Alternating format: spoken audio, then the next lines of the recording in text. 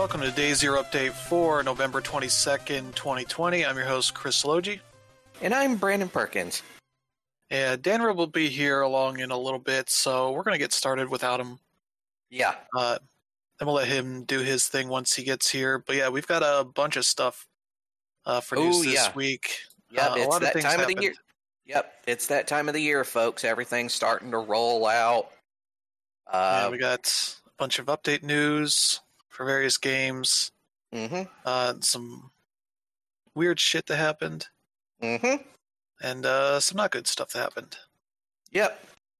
And we'll end here talking about Black Friday stuff, because that is this week, and we got a good little spreadsheet here that Cheap Ass Gamer runs, covering all at least the physical games and such.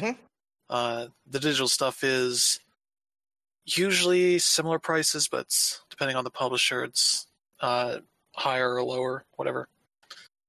But yeah, we'll be talking about all that news here in a bit, but we'll talk about what we've been playing, and I'll start. All right.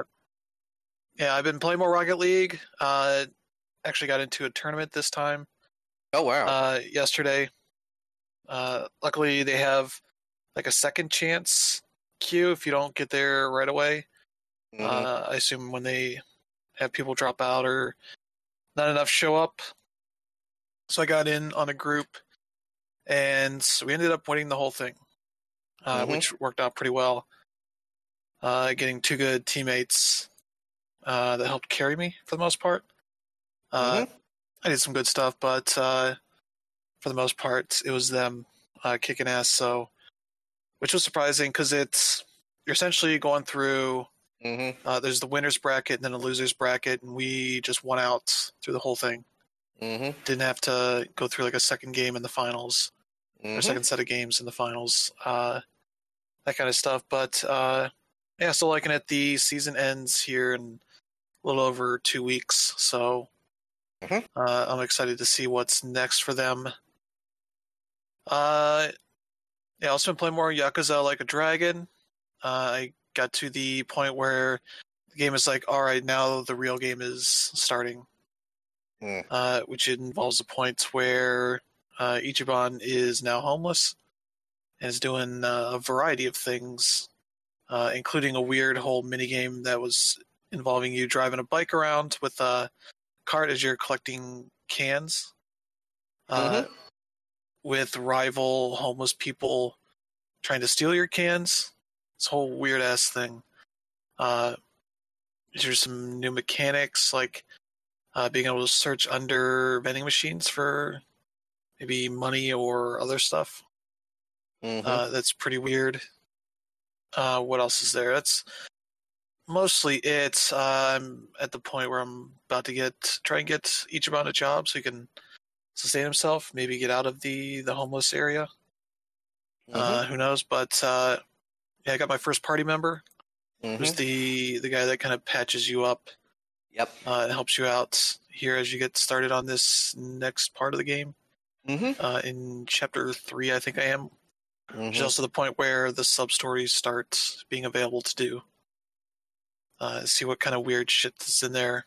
I know of one thing, I'm not going to say what it is, but it seems very weird. But yeah, I'm liking that a lot still. And yeah, I got a couple things from the recent PlayStation Indie sale. Yeah. A handful of indie games there, and played a few of them. One was a game called Decay of Logos, which is a Portuguese game that initially a lot of people suggested was like a blatant Breath of the Wild clone. Maybe has some similar stylistic stuff, but from what I've played for about an hour or so, it's nothing like Breath of the Wild. It is a Dark Souls clone, essentially. That kind of same style of, locking onto enemies, trying to dodge attacks, and, doing your attacks while managing your stamina, that kind of stuff. You get to save points. They're not really bonfires, and I don't think they refresh the... Well, technically you can go and sit and like refill your health. But I guess there's like it'll tell you like you're very tired, you should sleep. Because I think you get stats deteriorate if you're going around too long without resting up. So that's, I think when you actually sleep is when it resets all the enemies around you. But it doesn't feel as like rigidly designed because like enemies will just spawn into the areas after a while. So it kind of keeps it. There being some enemies around. I kind of went the pure progression path, I guess. But then ran into a little bit of a space where I needed something to get us past a switch on this, open up this next door area. Yeah. So I had to go back and explore a bit. Found a path that I had missed that let you have like it's not a horse, it's like anime, so it's like a weird deer horse character. Yeah. Type thing that follows you around that you can ride, but it also has like a stress meter when you're riding it. So you can only ride it for so long. It's pretty weird. Yeah, I think this is on everything, basically. Xbox, PlayStation, Switch, and PC. It doesn't run great on PS4. Yeah. Because I it's like a small team of like 4 people making a game probably a little bit above their skill level, but it works pretty well for the most part. I did get through some neat side area that kind of had some platforming stuff a little bit. So instead, you don't have to do anything weird like Dark Souls as far as like the weird kind of platforming it does. Your dodge is also a jump, depending on where you use it. So I had to go through this whole area and found a dude that needed me to get him out, but I had no real way of doing it. I had to go find a key or something, which I think I know where it is. I just have no idea how to get to this chest. It's weird. But then I ran into my first mimic. Oh. Which wasn't it wasn't like not obvious, because I kept hearing like some snoring noises. I was like, oh, there's another enemy around. But it was a weird noise because I never heard it before, but it was this barrel. That was a mimic, not a chest. So it would just like roll into you as one of its attacks. Which is all right. I wasn't expecting that. But yeah, it's and this game has some more strict inventory limits than Souls games usually have. But they usually just let you collect everything you can find and sort it out later. But as part of what your horse buddy is for, is you can offload stuff onto them. And so far I don't have an Estus flask. So far it's just been picking up like potion bottles, some of which are elemental, like an antidote for poison. Some of the counteracts burns, I think. I have something to turn my weapon or catch my weapon on fire, that kind of thing. And some basic health items as well. I think you only carry 5 at a time on you, so you definitely want to have your buddy nearby so you can put some stuff on them. And your weapons seems like they will break. They have like a not really stamina, but you see a bar on it that will drain down as you use it more. I think you can get to blacksmiths at some point. So I'm still fairly early in the game, so I'm still figuring things out. But I think there's a blacksmith that you can use to, fix up your weapons. Yeah, and probably increase their power too. But yeah, it's pretty neat. So that's a game definitely people should check out if they haven't. Also picked up Truck Driver. Oh, really? Which is kind of a console truck driving simulator. Like Euro Truck Simulator or something like that? Kind of, but it's not to the level of those games. It's much more, probably smaller budget game. Because it doesn't look very good. It doesn't run well at times. And it's not featuring any real world locations. It's kind of just a a fake Euro sort of area with a number of like small towns in it, and I think like an airport and some other places. Yeah. And it's one of those games where it offers the option for like have it be an American currency and instead of kilometers per hour or kilometers as a distance measure, it's in miles and miles per hour, which they just changed the units, not the actual numbers. So it'll be like, not too far away from other places, like 230 miles, and I'm like, that's not how that distance is. You're saying, 230 meters, not 230 miles. It's not how the distance works. That kind of stuff. And you're not really taking jobs in the way that like Euro Truck would have, where you're just seeing a bunch of gigs and picking the ones you want. It's very much like an open world where there are like 5 or 6 main characters that you're doing jobs for. And before you start the job, you're like exchanging text like on a phone, but it's not really written very well. No. So it's kind of annoying. It makes me want to skip it, but I don't. It's just poorly written. Yeah, so there's like, this is sort of like the reason why I like the Euro Truck Sim, because you just make your own story if you want. You don't have any pretense of these dumb stories. Well, there was one funny bit where I had to deliver these oysters to this party. I was like, I don't know why you would need enough oysters to use a semi-truck. And that was the joke, because they wanted like 100 oysters, not 100 pallets of oysters. So they're stuck with a shit ton of oysters. Eating them every single time they can, I guess. Until people get sick of it or they go bad. I don't know, but yeah, there's like no cops around, so you can just speed outside of the specific areas where there's like a speed trap, like camera thing. Yeah, and the controls are a little bit clumsy because they dedicate like 3 of the 4 face buttons to manual controls, but you start with an automatic truck.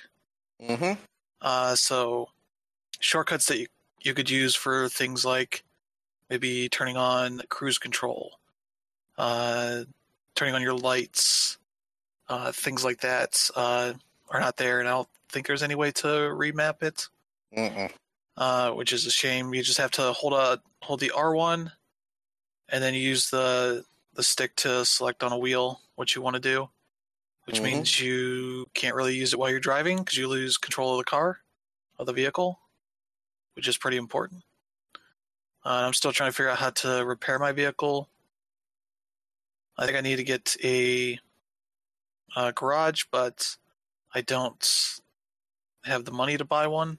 It's kind of weird. There's some things I still don't quite understand how it works, but it's all right for what it was, or for what it is. It doesn't seem like it's a huge game. Like Euro Truck and American Truck Sim are doing some really cool stuff just with spaces to explore with your vehicles and ways to build up a business if you want to, because you can build a business hiring drivers and buying trucks and all that kind of stuff if you want to go that far. Or you can just sit there and take jobs and listen to the radio while you're doing your stuff with their internet radio stuff in there. So yeah, it's an alright game. I really hope with the new gen here that the people that do the Euro Truck and American Truck Sim games bring that over to the new consoles, because that should be doable, and the controller stuff that I use on there with the Steam controller works really, really well. Nothing really too complicated there, so there's no real reason it couldn't work, especially technically. I think that would be a fun game to have on consoles. Yeah, Truck Driver doesn't quite get there. Kind of has some neat ideas, but it just doesn't quite hit it. But they keep updating it and improving things. I think they improved the driver AI at some point. All that kind of stuff. But yeah, it's clearly a much lower budget game than those Sims on the PC. Yeah, that's been pretty much it. I potentially have a PS5, I guess, through Kohl's. I ordered one of the bundles they had there, which seems like they took way more orders than they are supposed to. So people have been getting cancellation emails throughout the day, which I have not gotten yet. Mm-hmm. But along with that, if you ordered it, you got like a ton of Kohl's cash, which is like their reward thing. Mm-hmm. Which I think with the cancellation emails, they're telling people to just keep that. Which is like $180 that you can spend on stuff in the store, which is like that's a shitload of money. I don't know if they want to go to Kohl's ever, but I could probably just send it over to my mom and she can use it. But also you can't use that until I think the 28th. It's not even something you can just go and use. But hey, that's something. But if it falls through, I'll just get the extra bundle that Dan Rib's getting. All right. Speaking of which, I mean, $180 can get you like a couple pairs of basketball shorts and some pairs of shoes. Yeah, good stuff. Maybe I'll just use it to buy whatever games they might have. Yeah, I don't know. I haven't been to Kohl's in a long time. I remember Kohl's being one of those stores where when your mom said you're going to Kohl's, you're like, oh God, I'm gonna die. It was like one of those very much mom stores that were boring for kids. Maybe had a little bit of toys, but yeah. And the coolest thing Kohl's had was like Sonic Gems collection. Like they have like very bargain basement games, and they never have any like good stuff. But you know, again, like I said, you can never have enough pairs of basketball shorts. But But yeah, that's kind of what's been going on here. And I really would have liked to have gotten in on that Best Buy stuff, but they put that up at 5 a.m.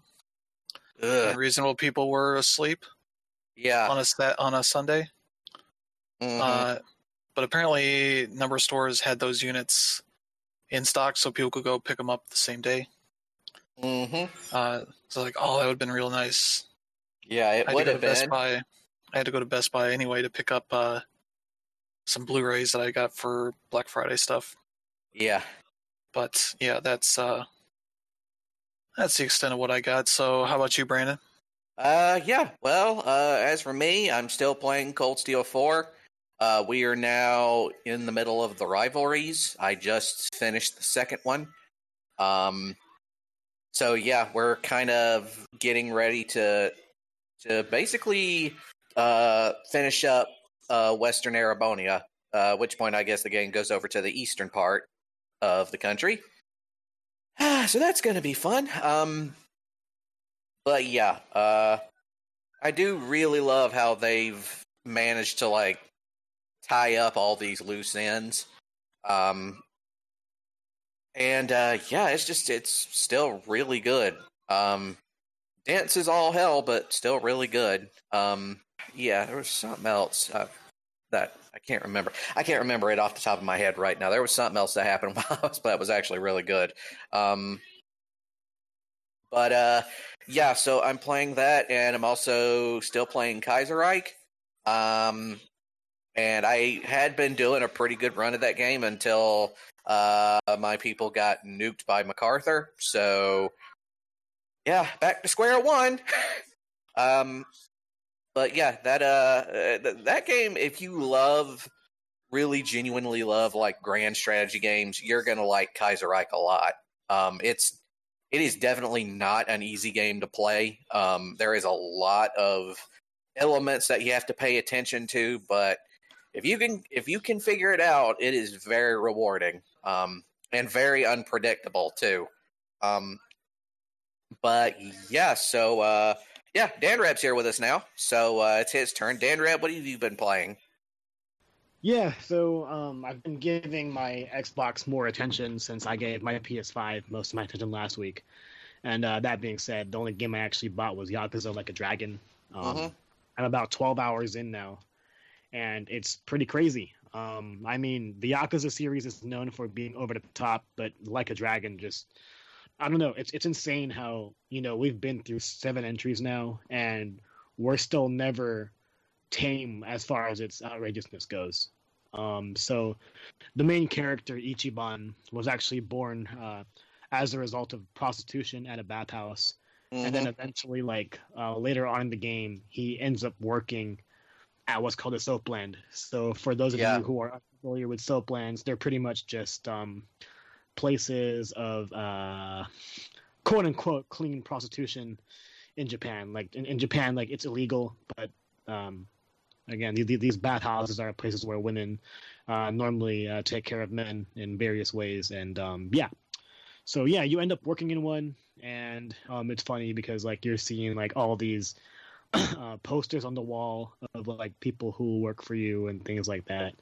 And so that's pretty interesting. And one of the more funny parts was the part early on in the game where I find a baseball bat being stuck to the ground, and then two of my party members are unable to pull it out, but the main character, Ichiban, pulls it out with ease, and it's because he's calling himself the Chosen One, and you find out that the bat is actually wrapped with barbed wire, so it's a pretty cool weapon. And one thing I forgot to mention is that the main character loves RPGs, in particular Dragon Quest, which I'm surprised they actually mentioned by name. But yeah, so there's a whole lot of like fourth wall breaking as far as like it being a great parody of JRPGs, and it's just totally a total blast to play right now. So I look forward to playing even more of it, and yeah, it's fun. Also, since the last podcast, I also finished Miles Morales, and it goes along with what I said last week. Like, Miles Morales is pretty much what Lost Legacy was to Uncharted 4. You could think of it as premium DLC, but in its own right, there's enough content there to make a game out of it. And the game does a good job of being concise and tight enough to really be thought of as a separate experience. But when you're comparing the two side by side, I mean, I would go as far as saying Miles Morales might be a better game, but it would be better as a complement to the original game. So for those of you that got a PS5 but never really played PS4, or just jump back into it, definitely pick up the ultimate version of Miles Morales, because it comes with the remastered version of Spider-Man, and you'd be able to play that in one go. I think the whole game would be a whole lot better if you binge them, because they're just that good.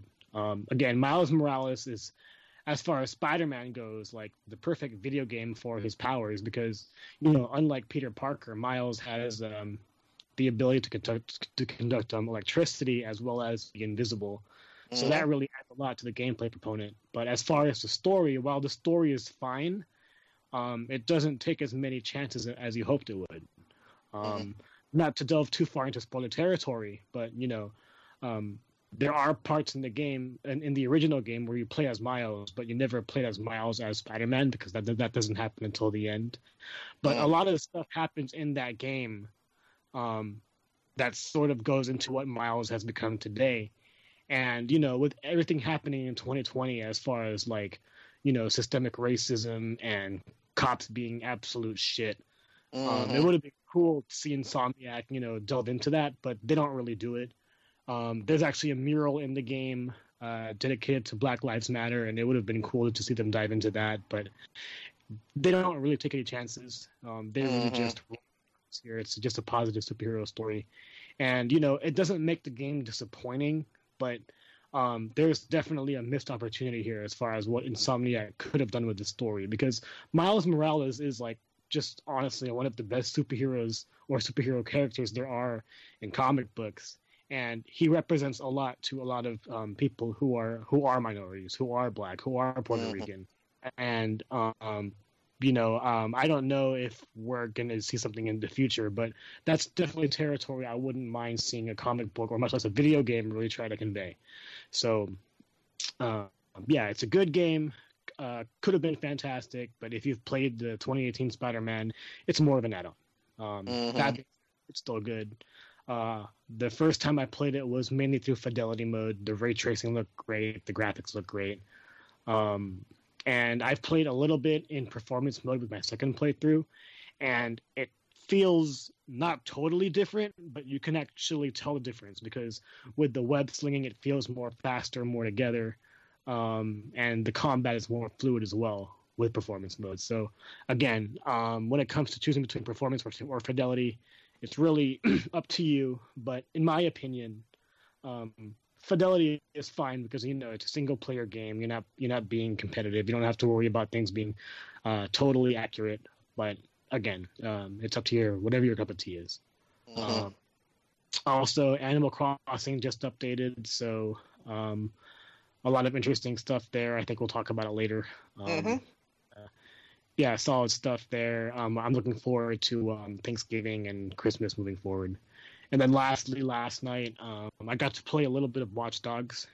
And yeah, this is easily the best looking Watch Dogs has ever looked. Walking around London is pretty cool. But I don't know. It's one of those games where it's an open world. You know that you can use pretty much any character you want. But when you're doing any little basic thing in the game, it just throws so much at you. You can scan the environment and make explosives explode, or you can jam them so you can get the attention of whoever your enemies are. There's so many customizable options or so many things that you could possibly do that to me it feels a little overwhelming. And I understand that it's to really give you a feel of the world, but to me it's too much at one time, and I kind of wish it had better pacing in that regard. Granted, it's the third entry in a series, and it probably caters to those people more. But when I compare it to Watch Dogs 2, I can't help but feel that it's a bit of a step down. That being said, it totally feels like a next-gen game. And I don't know how much I'll delve into it, but so far it's solid. But with everything coming out, going into the rest of the year, and us going into Game of the Year, I don't know if I'll end up giving it the attention it deserves. But yeah, it's still something that's worth your time. It's on sale for Black Friday. We'll talk about that later. But yeah, you can also find the review of that game from Josh Schwartzman on the site. So definitely check that out. I'll also have my review of Miles Morales will also be up tonight too. So lots of stuff. And that's about it.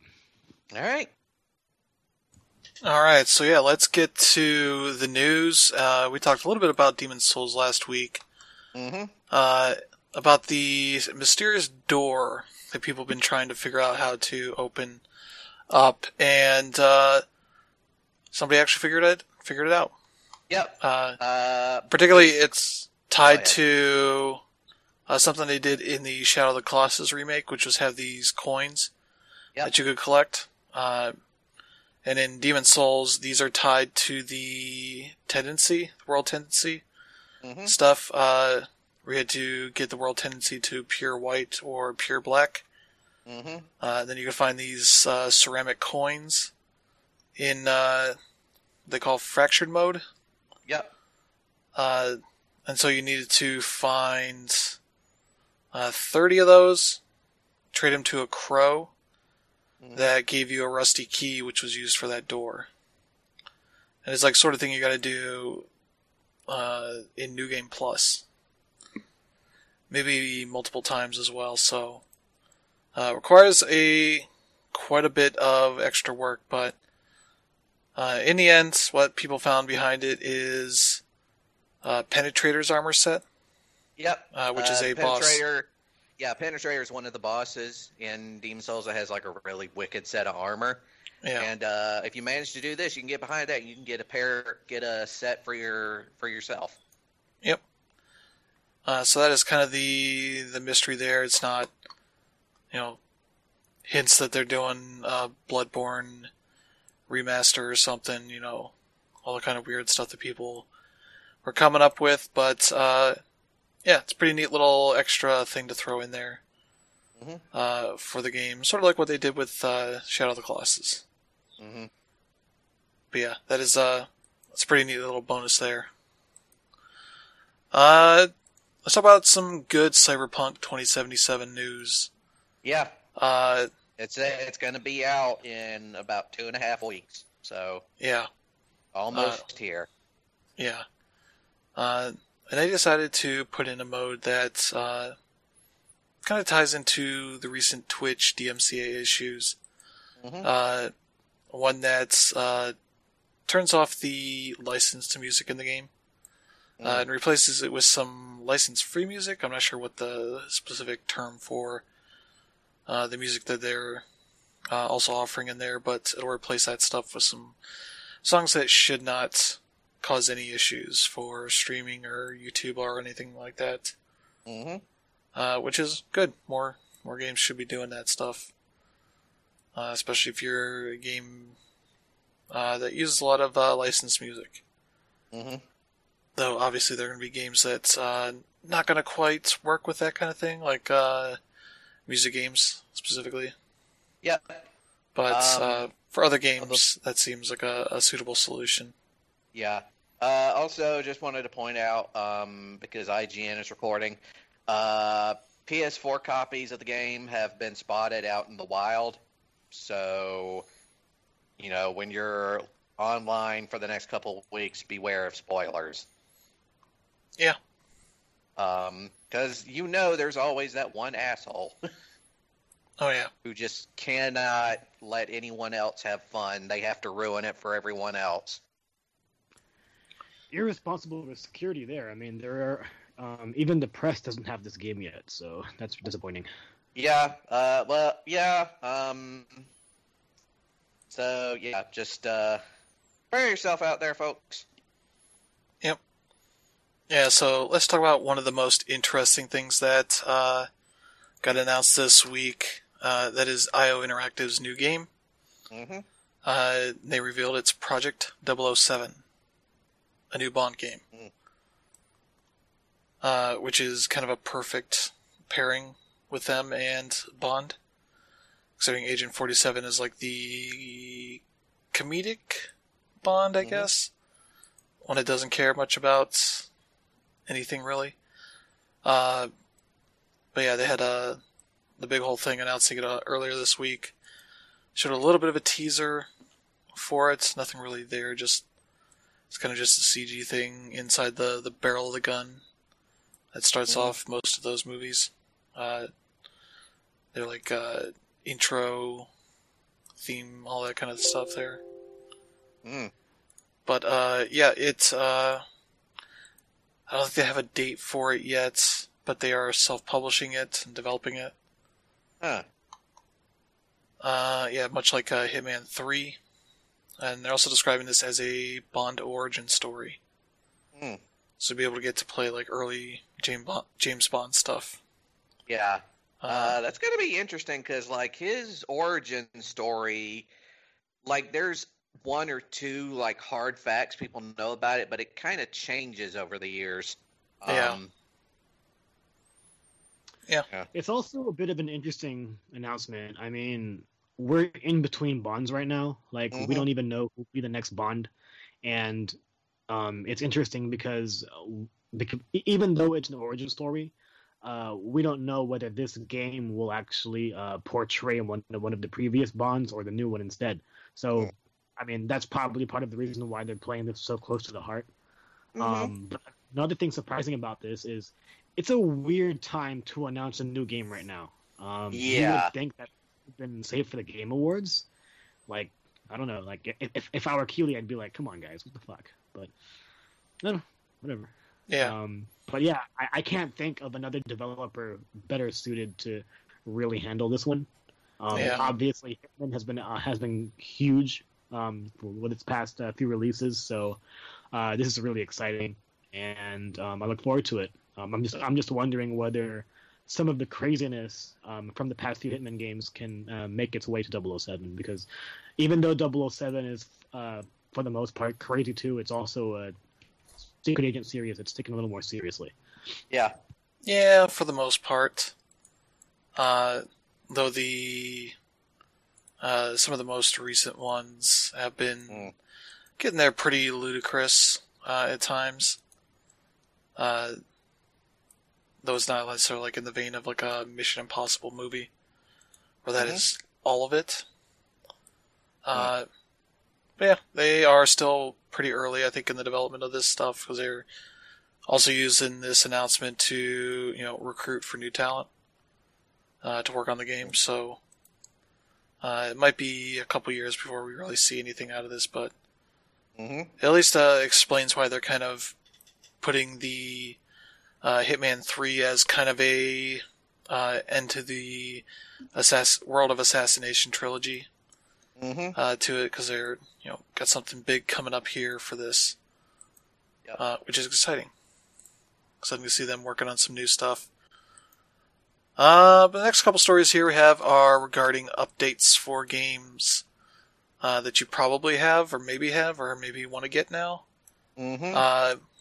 So yeah, we've talked about the 10-ish games that were not compatible with the PS5 from the PS4. At least one has gotten an update already, and we found out one of the other ones is getting an update. Shadow Complex Remastered has gotten a patch this week to make it playable on PS5, so now you no longer have to worry about that. Yeah, that's that's a blast from the past right there. Yeah, that was like one of the very first Xbox Live downloadable games. One of the first big ones, yeah. Yeah, that really made that particular aspect of modern gaming really take off and become a mainstream thing. It was one of the first big indie Metroid style games out there. Kind of hit it big on XBLA, and then it was like, hey, we should make a game like Metroid because people want that. Even if Nintendo doesn't want to make them. Apparently. Yeah. Because we've gotten tons of those since, I think one of the indie games I bought was one of those. I think it was called Momodora. Something like that. But, so the remaining ones here, I'm not sure what else might get updates. I think that Dwarver VR game is going to get one. Maybe still a couple more that might happen, but who knows exactly what the issues are and whether they're feasible to really fix for the developers. But yeah, that's good news. One more interesting game you can play on your PS5. Speaking of PS5, we talked about a while back that the Spider-Man Remastered did not have the ability to transfer your PS4 save over to it. They have just put out the updates earlier today, I think. So you can pull up your PS4 version, upload the save to the PS5 version, and continue on. I think it also adds the new suits they added for the remastered game to it, so you can check those out there as well. And what else? I think it's maybe a couple of fixes for the remastered version. Because I think there's been an issue some people have been getting where if you put the game in, or put the console in crash mode while that game is sort of running, it has caused issues for people. Yeah. So, fixing some of those nasty little issues there for people. So, that's good. Let's see. Oh yeah, we talked a bit ago about the update that was coming to Super Mario 3D All Stars to add camera control options for all the three games. People have figured out that it also adds support for the GameCube controller. Yep. For the Super Mario Sunshine. Because let's be honest, they're trying to play that game with just the regular Switch controller is not going to work very well. Yeah, it's a little bit weird. And trying to appropriate that on a regular controller is also a bit weird, just because that's a weird game. But yeah, it requires the adapter they put out for the Wii U. So yeah, you can use that. I assume it works exactly as it did on the GameCube, as far as the controls. But yeah, for the people that wanted to try that out and were disappointed, now they have reason to check it out. And the last update we have here to talk about is a big update for Animal Crossing New Horizons that adds, along with the things for the holiday stuff that's going on here for the next month or so. They added new reactions. They added the ability to upgrade your home storage, so you can have 2,400 slots.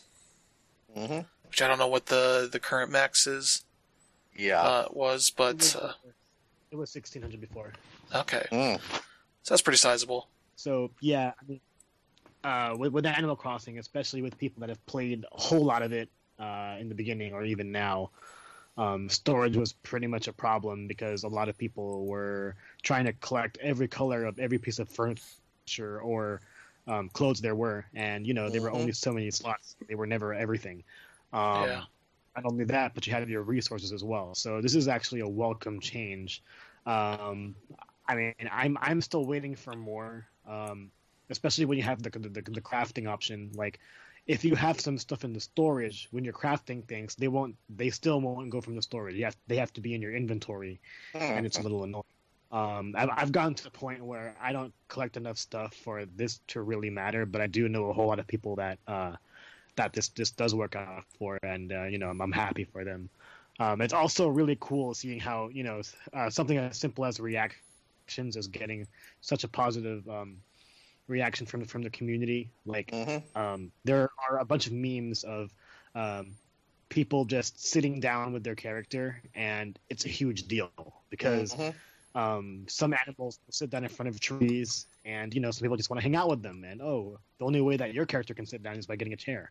So yeah, funny stuff. Yeah.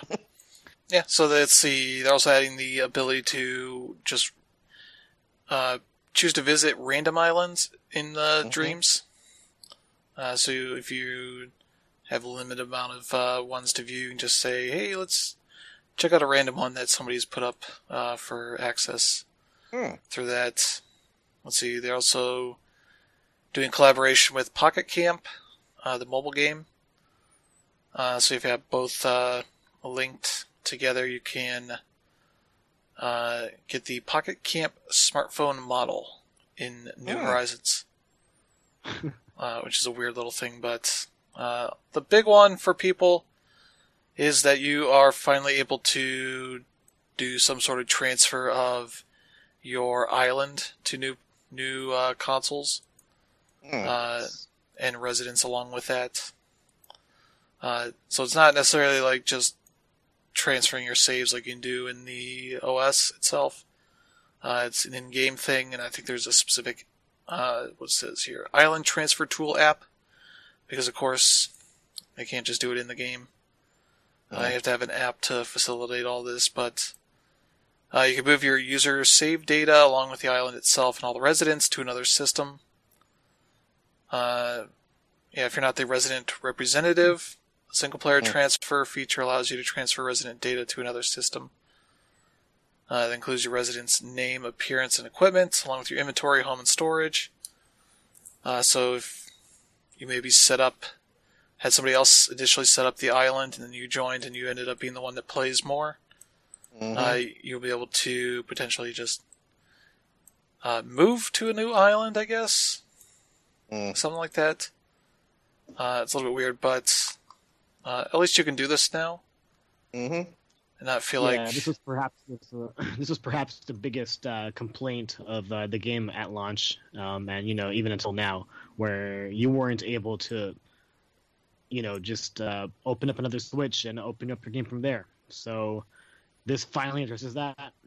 You still can't, switch from Switch to Switch willy nilly, but you now have the ability, for example, if your Switch got lost or was stolen or you want to replace it, you can finally switch to a different Switch without worrying about what happened to your island. Like, for a while, I've been in the market of looking for a new Switch, especially with that new Animal Crossing one coming out and it being more readily available.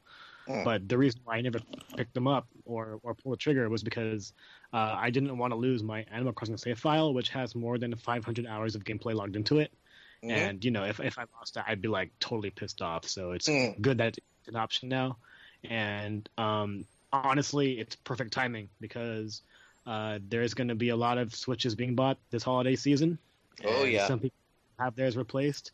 For me, I have a crack in the back of mine, and as much as I want to buy a new one, I am holding out hope for a Switch Lite, or not a Switch Lite, but a Switch Pro.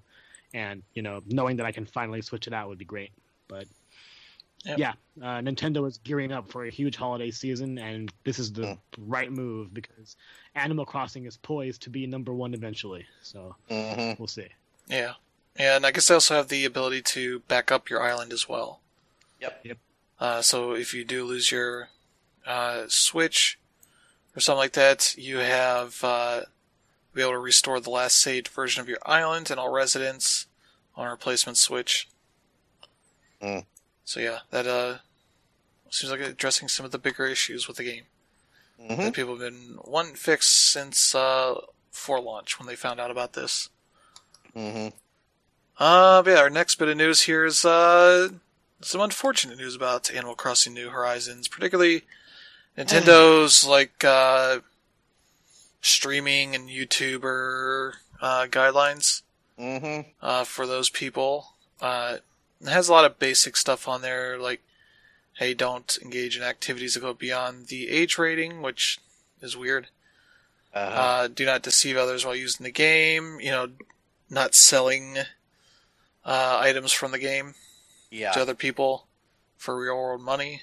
But they also include this bit of, please refrain from using the game inappropriately or creating any content within the game that would be considered vulgar, discriminatory, or offensive. Please also refrain from bringing politics into the game.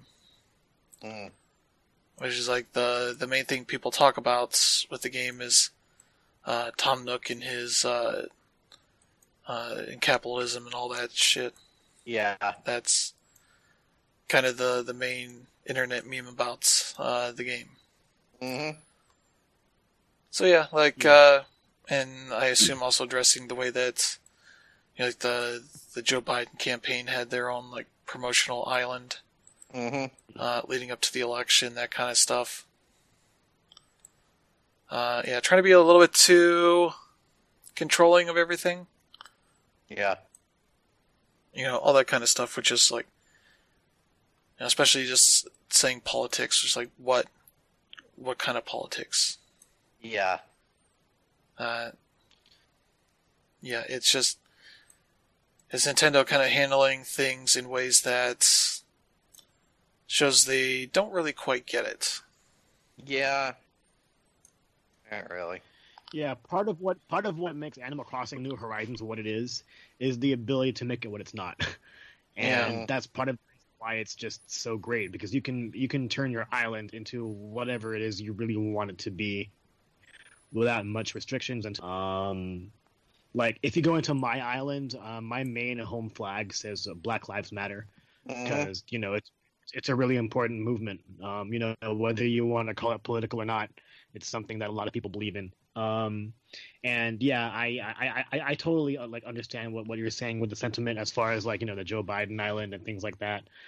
That's something that that the Biden campaign worked with Kinda Funny and Gary Whitta on, as far as getting people to go out and vote and whatnot. And whether you believe that's necessary for the political process is totally up to you. But I think the main reason that went behind this is just Nintendo trying to protect themselves from various liberties that people can bring upon them, because there were a few stories back then with KFC getting free advertising because of what they did with Animal Crossing and whatnot. And it's sort of a way for advertising to pretty much the thing with advertising is that it always gets expensive, and when you're using another program as a free avenue, there's going to be lawsuits along the way. So that's the main thing seeing along with it, along with the fact that maybe I don't know, I'm it's straw man here, but maybe the KKK is doing some meetups in the game, and obviously Nintendo doesn't want to have that be involved, and God forbid that sort of crazy shit. So that kind of stuff really goes into it. But on on the surface or over the surface, yeah, you really don't want to see Nintendo just poke their noses in things that aren't really their business, but it's also their game, so I don't know. Yeah. But yeah, speaking of Nintendo not really getting things, there was going to be a Smash Bros. Melee tournament called the Big House. One of the bigger tournaments for the Smash community every year. And this year it's been shut down by Nintendo because they're using the, what is it called, Slippy mod that brings rollback netcode to the game. Basically said, the Big House is heartbroken to share we've received a cease and desist from Nintendo America. Cancel our upcoming online event. We are informed we do not have permission to host or broadcast the event, primarily due to the usage of Slippy. We are forced to comply with the order and cancel the Big House Online for both Melee and Ultimate. And yeah, Nintendo was talking to Kotaku here, said Nintendo appreciates the love and dedication the fighting game community has for the Super Smash Bros. Series. We have partnered with numerous Super Smash Bros. Tournaments in the past and have hosted our own online and offline tournaments for the game. Plan to continue that support in the future. Unfortunately, the upcoming Big House tournament announced plans to host an online tournament for Super Smash Bros. Melee. Requires the use of illegally copied versions of the game in conjunction with a mod called Slippy during their online event. Nintendo therefore contacted the tournament organizers, asked them to stop. They refused, leaving Nintendo no choice but to step in and protect its intellectual property and brands. Nintendo cannot condone or allow piracy of its intellectual property. Which is like, if you back it up, it's not illegal. Your own copy for use with this kind of stuff. Yeah, this is an unfortunate thing, not really a new thing for Nintendo. Because when I think it was going to be in one of the where is it here? They mention it. It was going to be in one of the, crap, what's the big fighting tournament in Japan? I forget, but they were going to host the tournaments, which was a big deal because they have been sort of smaller tournaments in the past, and Nintendo wanted to shut that shit down because that's what they want to do at times. Yep. And Evo, that's right, ultimately changed his mind on that because they realized it's actually good publicity for getting it out, and yeah, them kind of stepping in it here just because they're using a mod so they can play it online, and adding better netcode than they have in even the current game. It's just, it was GameCube, but it didn't even have netcode. Yeah, but their new games do not have any sort of good netcode for that. So yeah, it makes sense that Nintendo would be this way about this sort of stuff, but they really need to be less hands-off and act like they're protecting their IP from piracy and all this. Like, it's not piracy what they're doing here. Yeah, my main issue with this is that it's Super Smash Bros. Melee. This game came out 19, 20 years ago. Any sort of money that they've made from Melee has already been made. There's no additional money to make from it. Yeah. The only way to get Melee is through the secondhand market. And if the issue is really, modding the game, which, sure, that voids your warranty. I get it. Cool. I don't think that gives Nintendo a right to shut something down. And honestly, I would say the main reason they're shutting it down is because of the mod. But the only reason why they're using the mod is because we're in a pandemic. You can't be in a gaming tournament right now in person. Yeah. I don't see this happening if we weren't in a pandemic, but the fact that they're doing this now means they're just, preventing players from competing in their game. And here's the main thing: I'm not part of the Melee community anymore. Like, I follow the fighting game community a little bit with Smash and Evolved, but prior to this, I didn't even hear of Slippy. I didn't even know like that GameCube netcode even existed. So the fact that they shut this down and this article got as big as it was means that more people are going to download it. So this is a double-edged sword for Nintendo. Yeah, I could see maybe the angle that it advertises the fact that people could go and pirate the game and then use this mod to play online with other people, but even then they're not making money off of the game. Yeah. At this point, like if they offered a modern version of the game with at least decent netcode and all that, I could understand. More so this issue. If Nintendo stayed hands off with this, I probably wouldn't have known about the tournament. I wouldn't have known about Slippy, and I wouldn't have cared. Now that we know about it, we'll want it, and we're only going to see more of it in the future. Yeah, this is the Streisand effect. Yep. In action of, hey, if they had just let this go on and not made any peep, less people would have known it was a thing, all that kind of stuff, and yeah, now more people know because they've pulled this whole thing. Yep. Yeah, so Nintendo's kind of being a dick here with this. Yeah.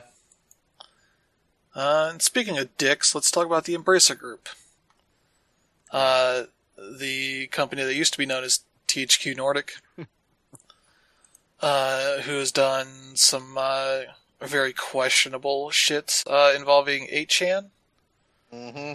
And the way they embraced the THQ Nordic publisher ability to do that stuff. Mm-hmm. Not really do any sort of major apology or anything about it. They've been buying developers for a while now. And they've bought a whole slew of them here. 13 new companies, including 11 studios, that are now part of the Embracer Group. And a lot of these names are fairly small names. Maybe what they've worked on might be noteworthy, like 34 Big Things is the developer behind the Redout games that are Wipeouts-ish type games. Let's see, A Thinking Ape Entertainment is behind Kingdoms at War. Let's see, Coffee Stain North is... they partnered with the main Coffee Stain Studios on Goat Simulator and developed a story about my uncle, an independent game, but they're partly owned, for as weird as that is, but they've been fully purchased now. Let's see, Flying Wild Hog made the Shadow Warrior games, so that potentially steals that out from Devolver's grasp, who's published the last 2 games, I think it is. Yeah. There's IUGO Mobile Entertainment, which made The Walking Dead Road to Survival, and PV Pets Tank Battle Royale. So that is a thing. Let's see, Madhead Games made the Mystery Case Files and Dark Parables series, which I believe are like mobile and PC casual games. Nimble Giant made Quantum League. Let's see, Purple Lamp Studios. Oh, they did the remaster of SpongeBob SquarePants Battle for Bikini Bottom. So that makes sense. That probably did well for them. Quantic Lab. It's a QA studio, it seems.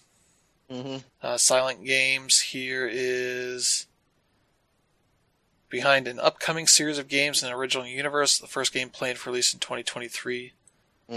That's weird. Snapshot Games is the team behind Phoenix Point, which I believe is an XCOM style game. If I'm remembering correctly. I think it is.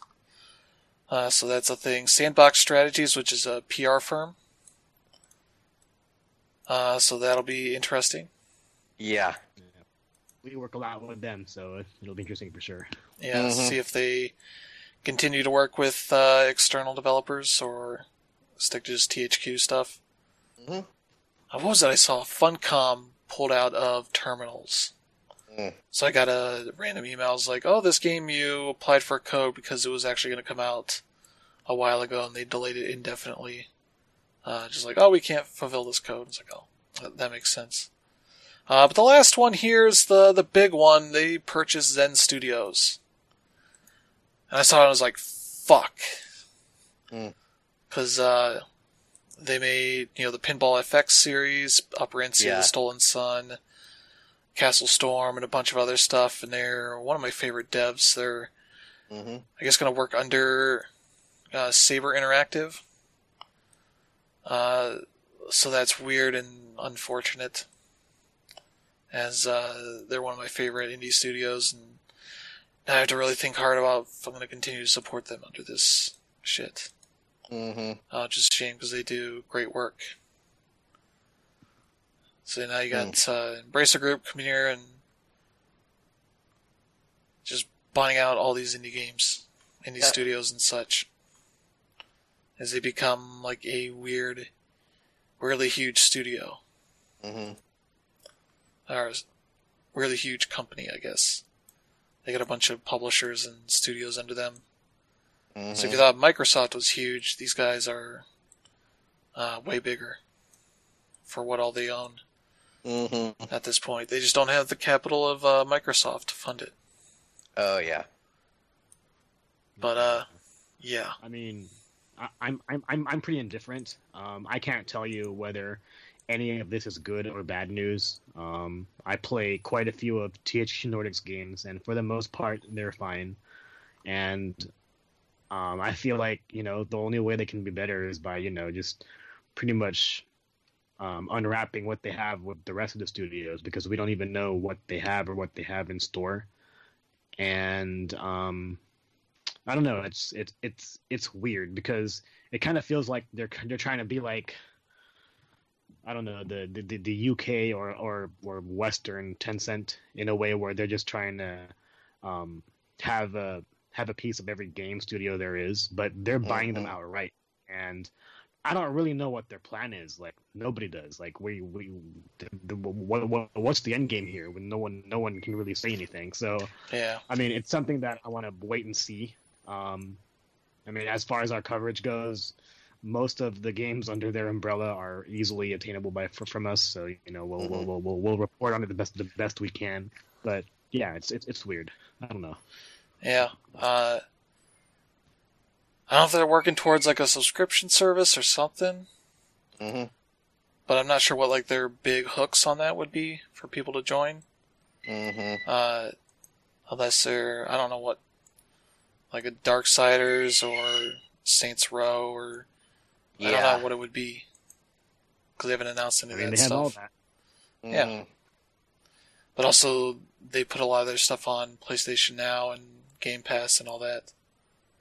So it's like, okay, what's the hook? Maybe it's just acquiring so many studios that you're gonna get they're gonna get money from you, regardless at any point. Which I guess is a strategy of have something that everybody is going to be interested in at some point, which works out probably for the most part, because they don't put a ton of money into their games. They tend to work on modest budgets for the most parts, and that's a lot easier to recoup than making ridiculously expensive games and hoping to sell a ton of copies to make up for that. But yeah, let's get to a weird thing. The NFL canceled their Pro Bowl. At least as it's always worked.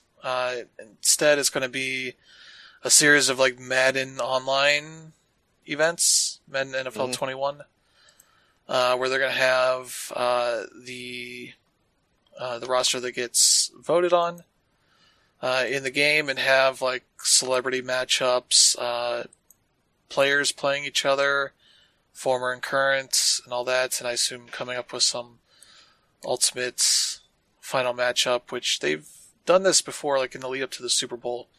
They do the Madden Bowl, where they have celebrities and athletes and all that are big with the game come in and do like a big tournament, and somebody comes out as the ultimate winner.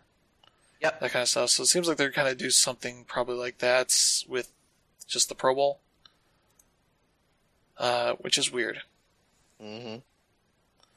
Yeah, so let's see. They're going to put that during the week between the championship games and the Super Bowl, which would be about the January 25th to the 31st. Yeah, let's see. All the games will be able to watch across a variety of platforms, which means nothing. Week events will feature in a special program that will air on ESPN and ABC. Yeah, it's weird. They'll be doing voting on the NFL website as well as through Madden on consoles and mobile, as well as by Twitter, I guess.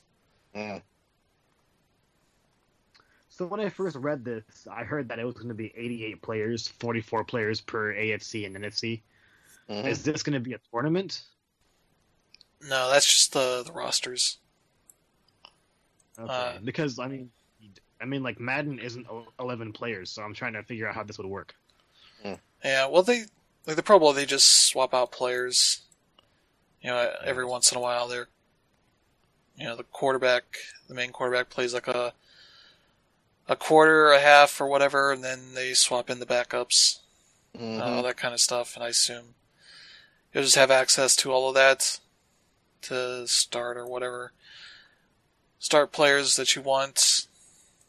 But yeah, their quote here is, "We are transitioning the Pro Bowl for fans everywhere and bring another amazing NFL experience to life in the way only Madden can. We're excited to work closely with the NFL, our longtime partner, to move the Pro Bowl to the virtual fields of Madden NFL and be part of the first high-profile sporting event to go virtual. Our community is hungry for more interactive experiences, so we're always working to create more opportunities, bring them closer to the sports they love." Which I assume means like there'll be Madden Ultimate Team events built around this stuff. Yeah, I don't know. You would assume so. I mean, Ultimate Team is the main thing that makes them money, so they kind of have to do that. Again, like as far as a gaming standpoint, or even as a fan of football, I'm wondering how this would even matter. Because to be honest, even not a whole lot of people watch the Pro Bowl. Over the last few years, it's really improved because they've added the skills challenges back to it. But obviously with COVID, they can't do that. So, I mean, this could work. I'm just wondering how it will work. Yeah, and the bit of details we have are just kind of so vague about what it actually means. Yeah. Because you also have to have EA working on this stuff, and, with COVID, it's probably more difficult than it normally is. Yeah. So, players do play video games, and, that could be fun to watch. Deion Sanders' son, Deion Sanders Jr., actually has he challenges various people on Twitter for $100. So if the player wins, they win $100. If Deion wins, then the player has to donate $100 to their said charity, and like that's worked. I've seen that happen. It's pretty fun stuff. But yeah, as far as the actual execution of what they'll do, I see a lot of rigging happening, because the only way I see this being like fun to watch on TV is if things were like totally produced like WWE style, but aside from that, Yeah, I don't know.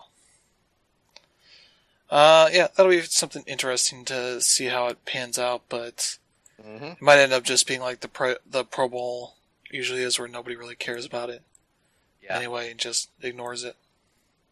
It's just another week to talk about what's going on with the Super Bowl. Yeah. Yeah, kind of tangential, really. They kind of announced like some of their stuff they're doing for the next gen versions of these games, which is like incorporating like the real data that they show like during games, actual NFL games and all that, into the game itself to inform how the players work in the game, which is like you guys weren't already doing that, but I don't know, maybe that's related to, I don't know, having tighter integration of the like Amazon stuff they always talk about, measuring how players move and all that, because they have like tracking in the actual I think shoulder pads each of the players has, so that you know like where they're at all times, how fast they're moving and all that. So I don't know. Just more like vague information that's just doesn't tell us much of anything about what's going on with this stuff. Mm-hmm. But yeah, let's get to some more Twitch news. They kind of came up with a potential solution during this whole Twitch DMCA thing, which involved them partnering with Monstercat, a music label that has quite a bit of music, and they particularly work with Rocket League, provide soundtracks, additional soundtracks, so that game has like 10 soundtracks in it now at this point, that you can just have playing in the background all the time. Yeah. And so yeah, they have a Monstercat Gold subscription service that you can do for $5 a month that gives you access to a bunch of songs you can use during your streams. That won't get you DMCA'd or anything. But also gives you the benefit of automatic Twitch affiliate status, which has annoyed a lot of streamers that obviously work to get affiliate status, and people can just buy it now, which is the one tier that you start getting paid for based on subscriptions and all that kind of stuff that you get. And yeah, people are just pretty annoyed that you can have to pay. You can just pay for it now without really having to work for it. Yeah, so that's kind of the thing that has been annoying people, especially the small streamers that worked hard to get to where they were. Yep. Yeah, you have to. Let's see. Here's one streamer here saying, "I think this is not good, kind of gross, and a little exploitative. Also depressing how the platform sees its creators with an issue and thinks of it as a monetization opportunity versus something they should help with." Which, yeah, I think that is a good point there. Trying to monetize off of people as a solution for their inability to really fix these DMCA issues at their end. Just push it off to the streamer's issue. Yeah, because they're owned by Amazon, one of the biggest companies in the world.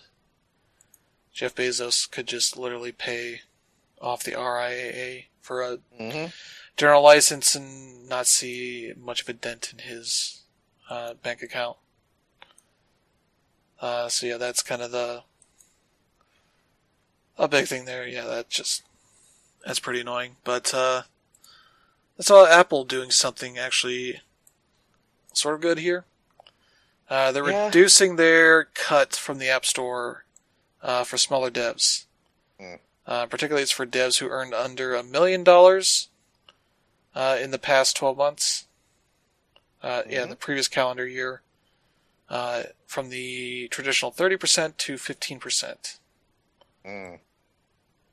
Which helps out probably the majority of devs out there. It definitely doesn't help people like Epic. Yes.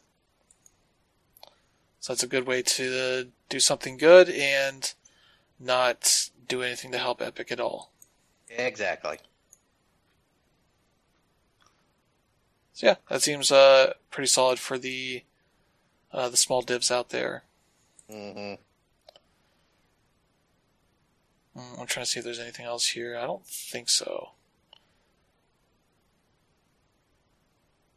Yeah, 98. They say that potentially 98% of developers could be eligible for this program, which is wild. Oh man! I think it's only the small 2% that makes any big amount of money off of their apps. And yeah, that 98% only counts for about 5% of the revenue. So it seems basically like them saying yeah, we'll do this for this small portion of our developer community, because the rest all contributes the vast majority of their money, and they're not changing anything for them. So hey, there's Apple doing something pretty decent. Let's talk about Ubisoft. And it's always not going to be good. You know. Yep. You know how this goes. So, Skull and Bones. That's a thing that still exists. Yeah, and somehow I am legitimately thinking this game will never come out. Yeah, so the man in charge of the studio, the managing director, Hugues Ricoeur, who's overseeing that studio, has been removed from that position following the result of a leadership audit involving sexual misconduct allegations that have been made against him. Yeah, he's been in that role since early 2018.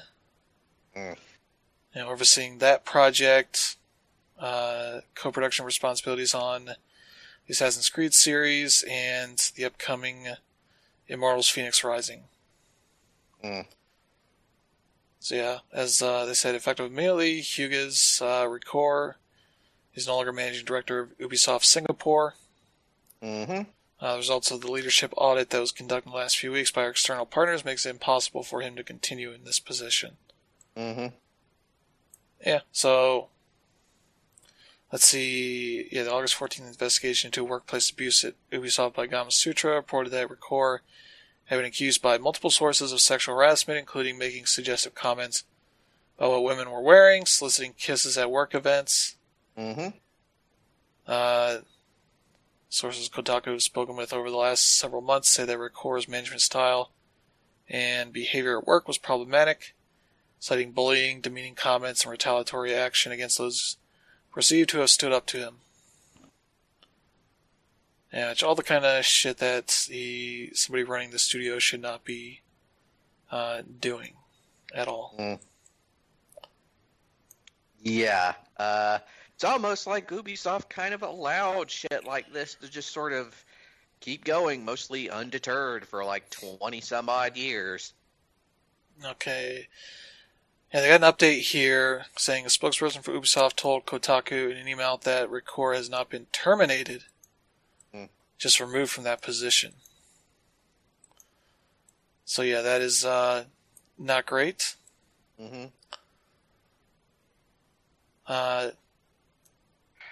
Yeah. That's if you've got somebody like this that you have to remove from this position, most likely it's probably also worth getting rid of them completely. So I wonder what else is going on that keeps them from doing that. If it's not just they don't want to.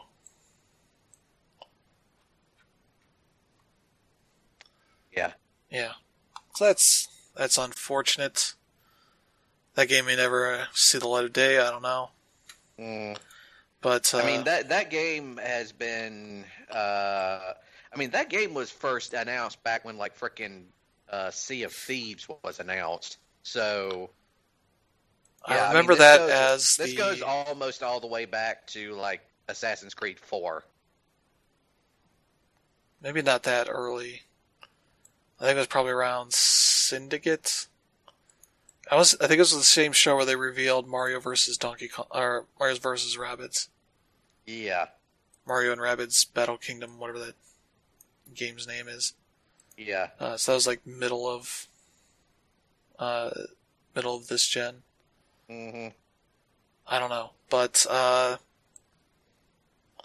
yeah, I assume that game's going to probably look a bit different than it was initially revealed as. Yeah. Especially because at this point they're probably working on it for the new consoles. And making something that looks like, they just kind of took it out of like what Black Flag was doing. Make it something a bit more fully featured, and I wouldn't be surprised if it's like free to play or something like that. It probably will be. That would seem more fitting for that game. But yeah, we're getting here to near the end of the year. And there are certain traditions that happen, like the Game Awards.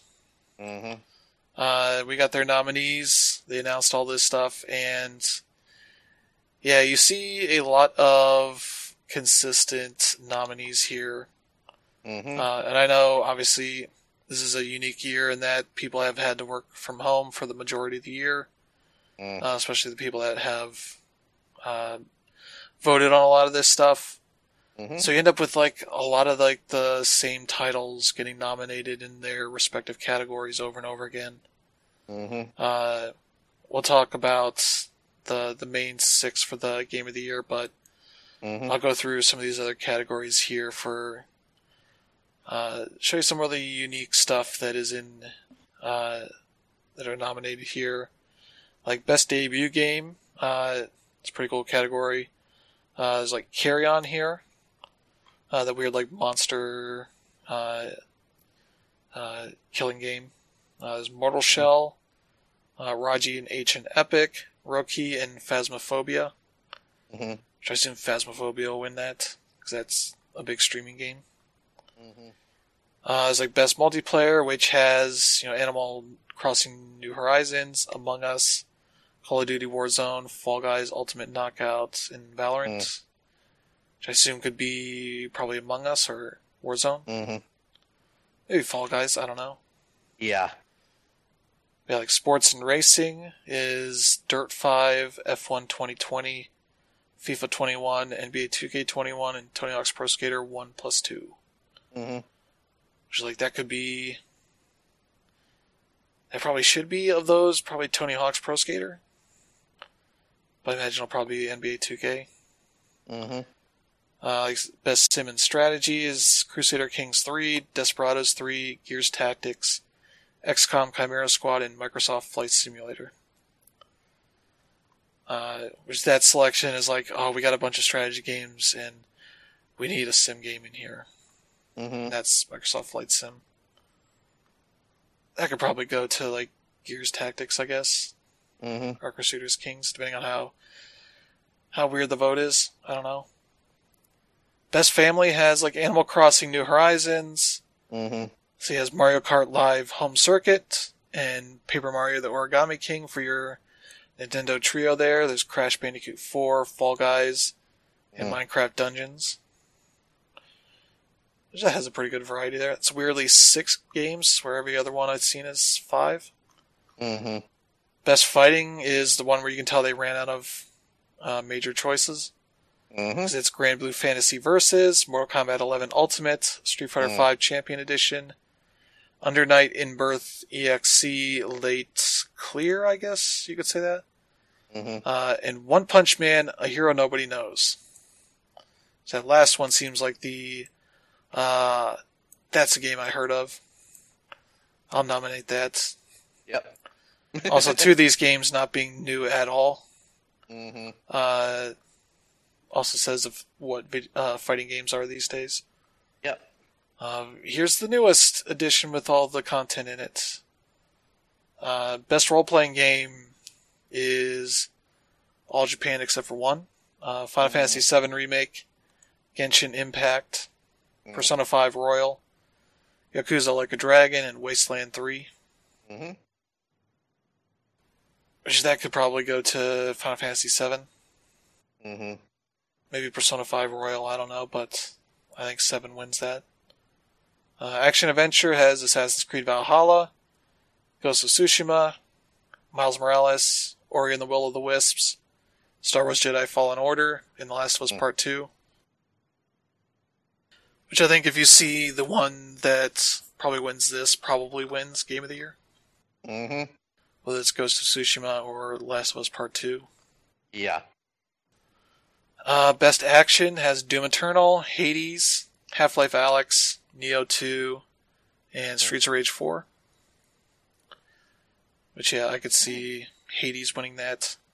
Let's see, Innovation in Accessibility. Let's see, Assassin's Creed Valhalla, Grounded, Hyperdot, Last of Us Part 2, and Watch Dogs Legion, which I assume Last of Us has to win that. Because their options are ridiculous. Yeah. Best VR/AR, which I like they include AR in there, even though none of these games have AR. There's Dreams, Half-Life Alyx, Marvel's Iron Man VR, Star Wars Squadrons, and Walking Dead, Saints and Sinners. Best community support. This category and the next one, one of the other ones here, just pisses me off because there's no Rocket League on this. Yeah. It's Apex Legends, Destiny 2, Fall Guys, Fortnite, No Man's Sky, and Valorant. I just kick Valorant off of there. Put Rocket League in there. Mobile games, Among Us, Call of Duty, Mobile, Genshin Impact, Legends of Runeterra, and Pokemon Cafe Mix. And I assume that's probably going to be Among Us.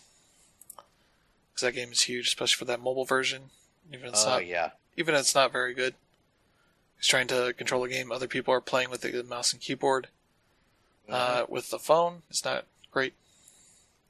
Best Indie is Carry On, Fall Guys, Hades, Spelunky 2, Spiritfarer. Which that could probably go to Hades or Fall Guys.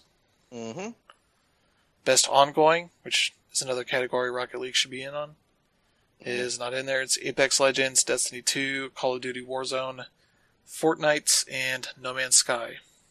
Or I would throw out Warzone on this. Probably. Games for Impact, If Found, Kentucky Route Zero TV Edition, Spiritfarer, Tell Me Why, and Through the Darkest of Times. Which any of those could probably win that. Yeah. Might be Tell Me Why. Maybe Kentucky Route Zero, I don't know. There's Best Performance, which has one thing here that's really funny. There's Ashley Johnson as Ellie, Laura Bailey as Abby, which does make sense. Daisuke Tsuji as Jin Sakai. There's Naji Jeter as Miles Morales. And Logan Cunningham from Hades. Because he voices a number of characters, so they had to just pick one, which is Hades they picked for his role there. Best Audio Design, Doom Eternal, Half-Life Alyx, Ghost of Tsushima, Resident Evil 3, Last of Us Part 2. Which I could probably go for Last of Us in that. See, Best Score in Music, Doom Eternal, Final Fantasy VII Remake, Hades, Ori and the Will of the Wisps, and Last of Us Part 2, which that's a really tough category there. You could probably go for any of these and be happy with that. Yep. Best Art Direction, there's Final Fantasy VII Remake, Ghost of Tsushima, Hades, Ori and the Will of the Wisps, and Last of Us Part 2. Which I would maybe go for Hades or Ghost of Tsushima there. Best Narrative, 13 Sentinels, Aegis Rim. So there's one for you, Brandon. Final Fantasy VII Remake, Ghost of Tsushima, Hades, and Last of Us Part 2. Best Game Direction, Final Fantasy VII Remake, Ghost of Tsushima, Hades, Half-Life Alyx, Last of Us Part 2. You probably guess by process of elimination what games are in Game of the Year by the ones that I've said the most there, which is Doom Eternal, Final Fantasy VII Remake, Ghost of Tsushima, Hades, Animal Crossing New Horizons, and Last of Us Part 2. Which is a pretty decent list of stuff, but it feels like they should really expand it to 10. Because it feels kind of dismissive to just say, oh, here's the 6. Especially when Doom Eternal is probably the most divisive of all of them. Oh, yeah. So I loved it myself. But... Yeah, but it's very much been you love it or you don't like it. Not really too much middle room there for that. So yeah, that's everything they have here. It is a little strange. I mean, I haven't played Doom Eternal myself, and a lot of people I follow in games media didn't play it either. So that was a common occurrence whenever people talk about the Game Awards nominees. And, just to remind everyone, the Game Awards nominees are pretty much a packet sent out to a lot of the bigger sites and some independents based on the majority of what they've chosen. So seeing here is actually really surprising. I mean, my personal pick here would have been Fall Guys for the 6th spot, but it's interesting. But either way you look at it, what I really like about the games list this year is how diverse it is. Normally, like they're full of single player experiences, which is still the case. But I'm happy to see like an Animal Crossing here, Hades. They're all very deserving. So yeah. Yeah, I think it's also just sort of a victim of the fact that the great games of the year is kind of scattered a bit, and people not having like centralized workplaces for some of these people where they get access to games more easily versus just everybody has to get codes or buy it themselves, and people have to make choices of like what they're going to spend their time with. I have nothing but respect for what Jeff Keighley has done with the Game Awards. They've pretty much become, bar none, like really the main event as far as like gaming for the year. My main complaint is the fact that they still intend on having these every December, which pretty much takes out any game that came out in December from the choices. Yeah. Like last year, for example, Jedi Fallen Order fell out because it came out in late November, and for a lot of people, Jedi Fallen Order was the best game last year because last year just wasn't that strong. Yeah. And, it got pushed to this year, and as much as I enjoyed Jedi Fallen Order, it's not even in my top 10 this year. So, that kind of got the short end of the stick, and you kind of wonder if it'll happen to Cyberpunk 2. But we don't know what's coming in 2021, so it's tough to say. But again, like the main reason why people care about the Game Awards is for all the previews and like world premieres and stuff. But I don't think they'd be missing much by putting this event in January or February even. Yeah, I think it's just opportunity cost for the studios that gets partnerships with them as far as reveals and all that. It's like a good final blast of announcements for the end of the year. Because Nintendo said they're done with Directs, so there's no more announcements from them on that stuff. In that vein, at least. Yeah. We've gotten to the point where the Game Awards has pretty much surpassed E3 as far as announcement go. Yeah, pretty much. Yeah, I mean, they announced one of the new consoles at that event last year. The Xbox Series X. E3 didn't exist, but even last E3, Sony didn't announce their console there. So yeah, it's a new industry that doesn't have to rely on E3 to announce things. Yep. And has finally realized that, yeah, we don't need this thing here if we don't want it. Which I think ultimately benefits them because it allows more opportunities to do interesting things. Like Sony started their State of Play stuff and was pretty alright early on, and it's gotten a lot better. Especially with like those PS5 events where they figure out let's just run these trailers back to back and not worry about having narration between it. Cutesy narration even. That kind of stuff. Microsoft's still kind of iffy on that stuff, but they're just like so all over the place, I guess. They try different things and like try to commit to things and then just change their minds on that. Like we're going to do those monthly drops of news for Xbox Series X and stopped after 1 month, which is a whole weird thing. But yeah, it's a whole interesting thing for this industry, and that Jeff Keighley is able to command this amount of respect out of the various studios and publishers and all that to get together for one day. Says a lot about how much good work he does. So yeah, that is the Game Awards. We'll probably talk about maybe the winners. I don't know. Whenever that happens. Yeah, when does this thing happen? I think it's first week. 12 something. Yeah, that is December 10th. So the day that Cyberpunk launches. Yeah, I mean, either way, there's going to be a lot to talk about that week with all the announcements anyway. So we'll go over it. It'll be interesting to see like what announcements there are. Because I think they're doing some sort of virtual studio or like stage presentation of this whole thing. Yeah. versus like renting out an entire space. The year they had Joel McHale, but hopefully it's not Joel McHale. Yeah. We'll see. But honestly, as long as they don't end the show with Fast and the Furious, then it's a win. Yeah. Yep. Yeah, pretty much. All right, so we got that done, and we're gonna end up here talking about Black Friday stuff. Yeah. Though with the way that COVID-19 is gone, a lot of retailers have decided to start Black Friday even earlier this month or last month even. So yeah, Cheapiest Gamer has a pretty good spreadsheet here of deals on all of the different platforms that you can check out. I definitely recommend looking through it. They got most of the major retailers: Best Buy, GameStop, Walmart, Target, Major, and Amazon.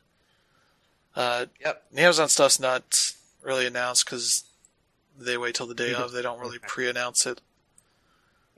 Whereas everybody else has, ads they put out in the paper. So like, hey, this is what we're doing. And yeah, like some of the big surprising, I think your 13 Sentinels is on sale for half off already. I think on PSN it's $42. Yep. So a little bit more, but from what Brandon has been saying, it's well worth checking out. Oh yeah. Let's see. Absolutely. I've actually already picked up 13 Sentinels, and they kind of messed up the slipcover, and I'm kind of pissed off about that. But I'm gonna open it, so it's no big deal. I've also picked up Trials of Mana, which is $20 at Best Buy right now. I've also picked up Ys Memories of Celceta on PS4, also for $25, and I've also picked up an Xbox Series X controller for $45. It's the blue one. The black and white one are also available for $40. So those are I didn't expect sales on those. So this Black Friday, I mean, we'll go over some of the other highlighted deals, but this Black Friday is probably the best in a long time. Yeah, I think it's people kind of the publishers trying to capitalize on the fact that people probably aren't going on like big trips, be able to stay home and kind of keep with their consoles, their Switches, and all that. So here's some ways to entertain yourself, or ask for friends or family or whatever to buy for you for Christmas. Yeah, I don't know what your chances are, Brandon, of getting a PS5 for Christmas now. Yeah, I know. For me, I'm still, I'm still hoping for it, but yeah, the way things are going right now, just tell them to put $500 into your account, your bank account, just let you get it whenever it's that's ready. Usually what ends up happening. So it's like, here's $500, Brandon. Good luck getting yours. But yeah, there's I think the consoles are probably the weird thing because there's nobody's really looking to buy the new consoles or the old consoles as much anymore. They already do their bundles and such all over the place, but Nintendo's got theirs with a Mario Kart 8 and a 3-month sub for Nintendo Online. Like I just saw an ad for that during the NFL game I was watching earlier. Yep. So they're definitely advertising that. What else? I picked up like movie stuff because I got the 4K Blu-ray for a few movies on the cheap for like $8 from Best Buy. Like 1917, I got Joker, Birds of Prey, and whatever the rest of that name is. And what was the last one I got? I forget what it is, but it's something else. I almost rebought the John Wick movies until I realized I own all three and I didn't really need to buy them again. It's like, I could get the 4K, but I don't have a 4K Blu-ray player yet because my Xbox One X is broken, so that doesn't work. But Switch stuff, I think Nintendo's actually going to have some decent sales on some of their stuff. Yeah. I'm really hoping that they'll have there's a couple things from them. Like Fire Emblem Three Houses is going to be about half off. Yeah. If you have not played that game yet, you absolutely should. Yeah, I picked that up as a code. I haven't started it yet because I get to bed and I'm like, oh, I don't want to start this. This is the worst thing to try to start when you're trying to get to sleep. Yeah, Luigi's Mansion 3 is like $40 most places. Seems like Walmart will have it for $30. That's a good game to get. Let's see, New Super Mario Bros. U Deluxe is like $30 to $40. Different places. GameStop I have for $27. Which I saw that GameStop for Black Friday is going to have at least 2 of the PS5 and the Xbox Series X, and it's like, that's not worth waiting in line for. To be one of the first couple. Yeah. In the pandemic, it's like, no, thanks. I'll just get this one off of Kohl's or Danreb or whatever. I still don't have an email saying they're not sending it to me, so crossing my fingers here. But what else on the Switch that Nintendo is? Super Mario Maker 2 is like $30 to $40. Link's Awakening is, got some sales here. $30 at Walmart. $40 at some of the others. What else? Yoshi's Crafted World. $30 to $40 for the most part. So some pretty solid stuff there. Collection of Mana for $20 for the physical edition. Yeah, these are all physical versions. Because the digital stuff, like Nintendo hasn't started their Black Friday stuff. Microsoft and Sony have. They got their sales up, so you can check that out for the most parts. What else is here? You can get... I'm looking for recent stuff. I think, Neo 2 is $10. You can get that at Best Buy or GameStop, which is a great price, though. You might... Well, you get the upgraded version on PS5, so... You definitely go that route. $20 for Persona 5 Royal at Best Buy, which is a good price for that. Let's see, The Last of Us Part 2, it's $30, which is a really good price for that. Let's see, Ghost of Tsushima, where's that at? $40 for that, which is a pretty good price. I think it's like $40.19 on PS4, on PSN. So pretty much the same price.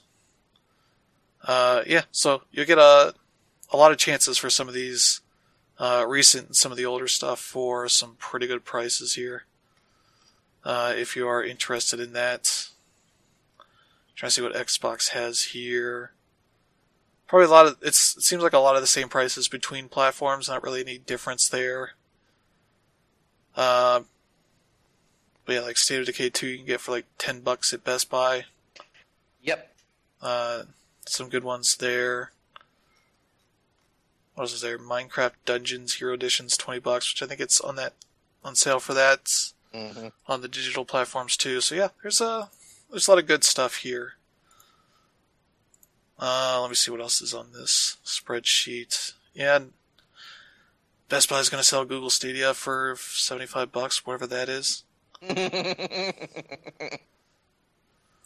Which I saw that, I didn't put it on the outline, but they're putting out their first free-to-play game on there, which is Destiny 2.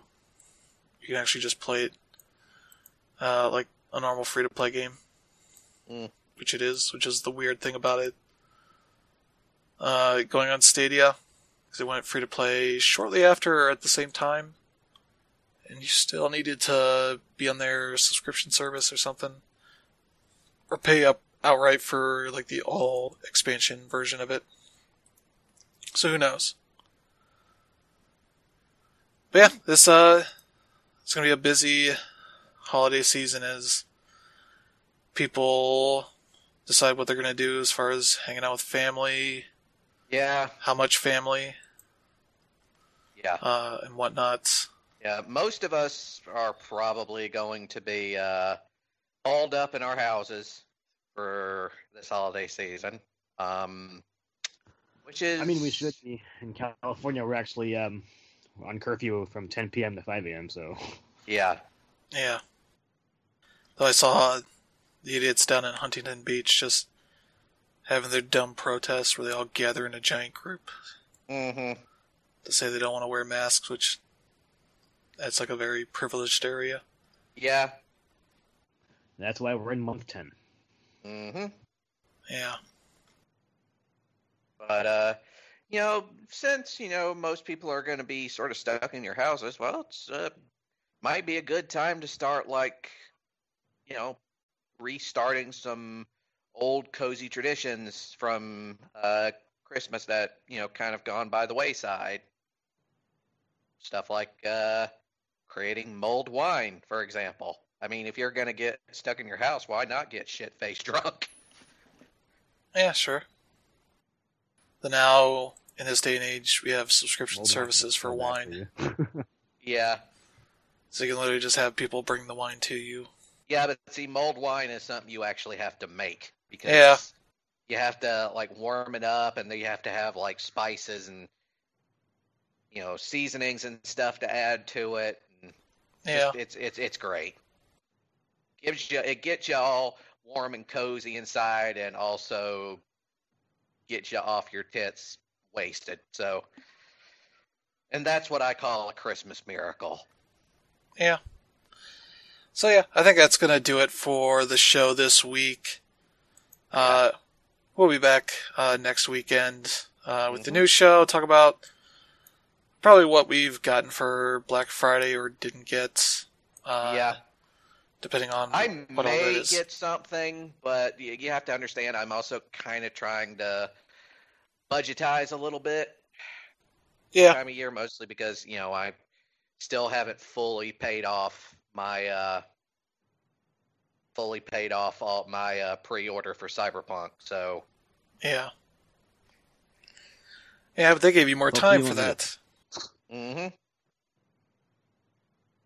But yeah, that is it for this week. Hope everybody has a safe and happy holidays. Mm-hmm. Stay inside as much as you can. Hopefully, For the people love you of like. God, please stay inside. If you do have to go out, put your mask on. Get into the grocery store or whatever and get the fuck out. Yeah. Don't just stare at all the cereals and figure out which one's the right one for you. Also, don't do that stupid shit we did during the spring where everyone started stocking up on toilet paper and hoarding it. They already have. God damn it. Okay, correction. Find whoever it is that stocked up on toilet paper and hoarded all of it and set their houses on fire. Here's an idea. Get yourself a early Christmas present of a bidet. Yeah. And they're really affordable now, too. You can get them as cheap as $30 now. You get attached ones that just sit in the toilet bowl. Yep. Just clean your ass, save yourself some money on toilet paper. Mm-hmm. You still need it, but you use it a lot more slowly because you just use it to dry your ass. Yeah. Or just don't. Just get that wet ass in your pants and just let it dry naturally. As God intended. I think we're good, man. Yeah. Yeah, so that's it for this week. Have a good one. We'll be back, and thank you to Brandon and Danrab for joining this week. Yeah, have a safe Thanksgiving. Yep, you too, guys. Later. Later, everybody.